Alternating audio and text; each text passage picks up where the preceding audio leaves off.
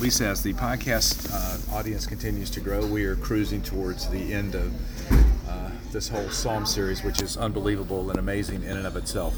Yeah, it's 145 down. Yes, and only 5 to go. Yeah. We're on to Psalm 146. I am Deacon Dave. I am Layperson Lisa. Welcome to the Deacon Dave and Layperson Lisa show. Okay, welcome back, everybody. Here we go, Psalm 146. Alleluia. Excuse me, I'm even.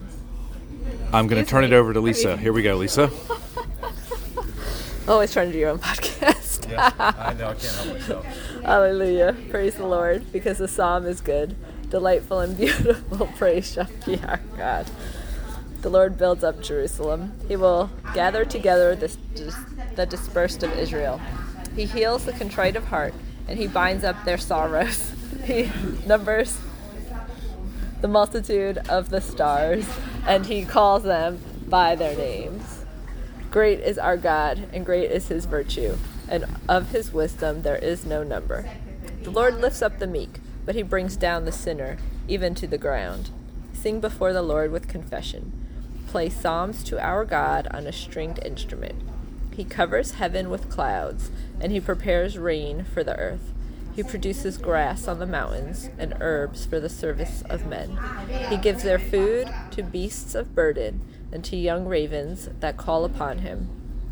He will not have good will for the strength of the horse, nor will he be well pleased with the legs of a man. The Lord is pleased with those who fear him, and with those who hope in his mercy. Well, what do you think? I did have a joke. Okay. When it says there, you said something about the Lord is, nor will he be well pleased with the legs of a man. I was thinking, the Lord might like my legs. I got some pretty good calves. Oh yeah, you had some striations up in there. I'm listening to Psalms. I'm listening to the scriptures, and I'm thinking about how the Lord would actually like my calves. Wait a minute, that psalm is wrong. That doesn't pertain to me. Yeah, that's so well. But the part that jumped out at me is this idea of the meek, right? Okay. And how he will lift up the meek, right? And bring down the sinner. And oftentimes, meek has a very negative connotation to it, but we're going to hear, and I'm preparing for my homily this coming weekend, the Beatitudes. One of those is, blessed are those who are meek, right? I think for the kingdom of heaven is theirs, or they're inherit the kingdom of God. Yeah. And so I think that's the important thing, is that meekness is exactly the opposite of pride. Yes. But meekness, as we know, does not mean weakness, right? Right. It means, I think, more... Humble. Yeah, exactly, along the lines of humility and allowing things to kind of unfold, and to not try to control everything, even in our own spiritual lives. This like idea, a docility. Yes, exactly, a docility. Do you want to tell people what docility is in your mind, Lisa? Docility is opening up, or being open to the Spirit. Yes. Okay. Can you further expand on that? Being open to the Spirit. Well, allowing the Spirit to speak through you and act through you, and just an openness.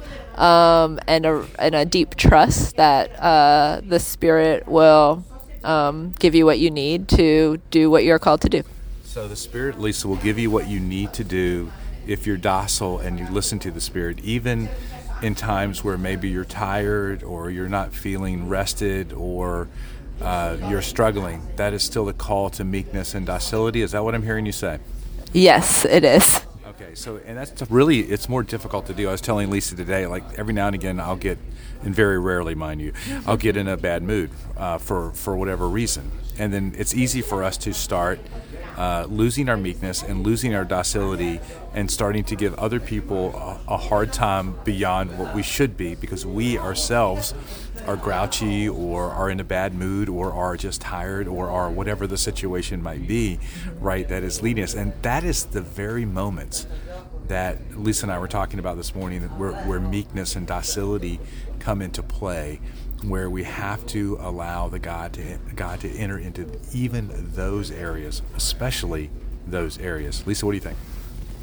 Yes, I agree. But what word that struck me was the contrite of heart, because I think sometimes we go to confession and it's like transactional, like, just let me get these sins off. Yeah, exactly. Get these sins off my plate. But I'm not really sorry about them because I know I'm going to do them again, and that's not being contrite of heart. So if that's something that we're struggling with, then we should pray that the Lord may grant us a contrite heart and a real desire to allow him into that sin to overcome it. Yeah, indifference in confession is not good, right? Yeah. Because there is no contriteness of heart. You're right, and I think sometimes it's okay. We know we've done some things, but the reason we want to get them off our plate is because we know we've hurt God, right? Which is different. That's different, yes. Right, than what you've described, yes, which is, yes. hey, I just. I think you just kind of treat it like, we've talked about having a transactional faith sometimes. So I think there's times when we're like, oh yeah, but it's kind of like the St. Augustine, like what did he say? Like about lust, but not yet. Yeah, so that's not being contrite of heart. I mean, I guess the desire it's to overcome, but I don't think it's like 100% in. It's kind of like not all in, No, there has to be a desire for you to truly want to have the Lord overcome this sin in your life, and to recognize that even though that may be an ongoing struggle, that I think you have to work to see that there's progress in that area, even though you continue to do it. Right. Some things are not that easy to overcome. Right. And then she just said, I forgot what she was going to say. Since you couldn't hear that. What was I going to say? Oh, but I think but when St. Augustine said that, he realized that he at least he had the realization, the self-realization that, okay, I shouldn't be doing this, but I'm still not there where I need to be, but at least he had that progress. He wasn't ready to walk through the door of actually going to confession and receiving sins. Yeah. Now we have a very up-close personal audience that sat here with us to be on the podcast. So this is exciting. Yeah. I'm Deacon Dave. I'm layperson Lisa. See you next time. Ahoy. She forgot what she was going to say, people.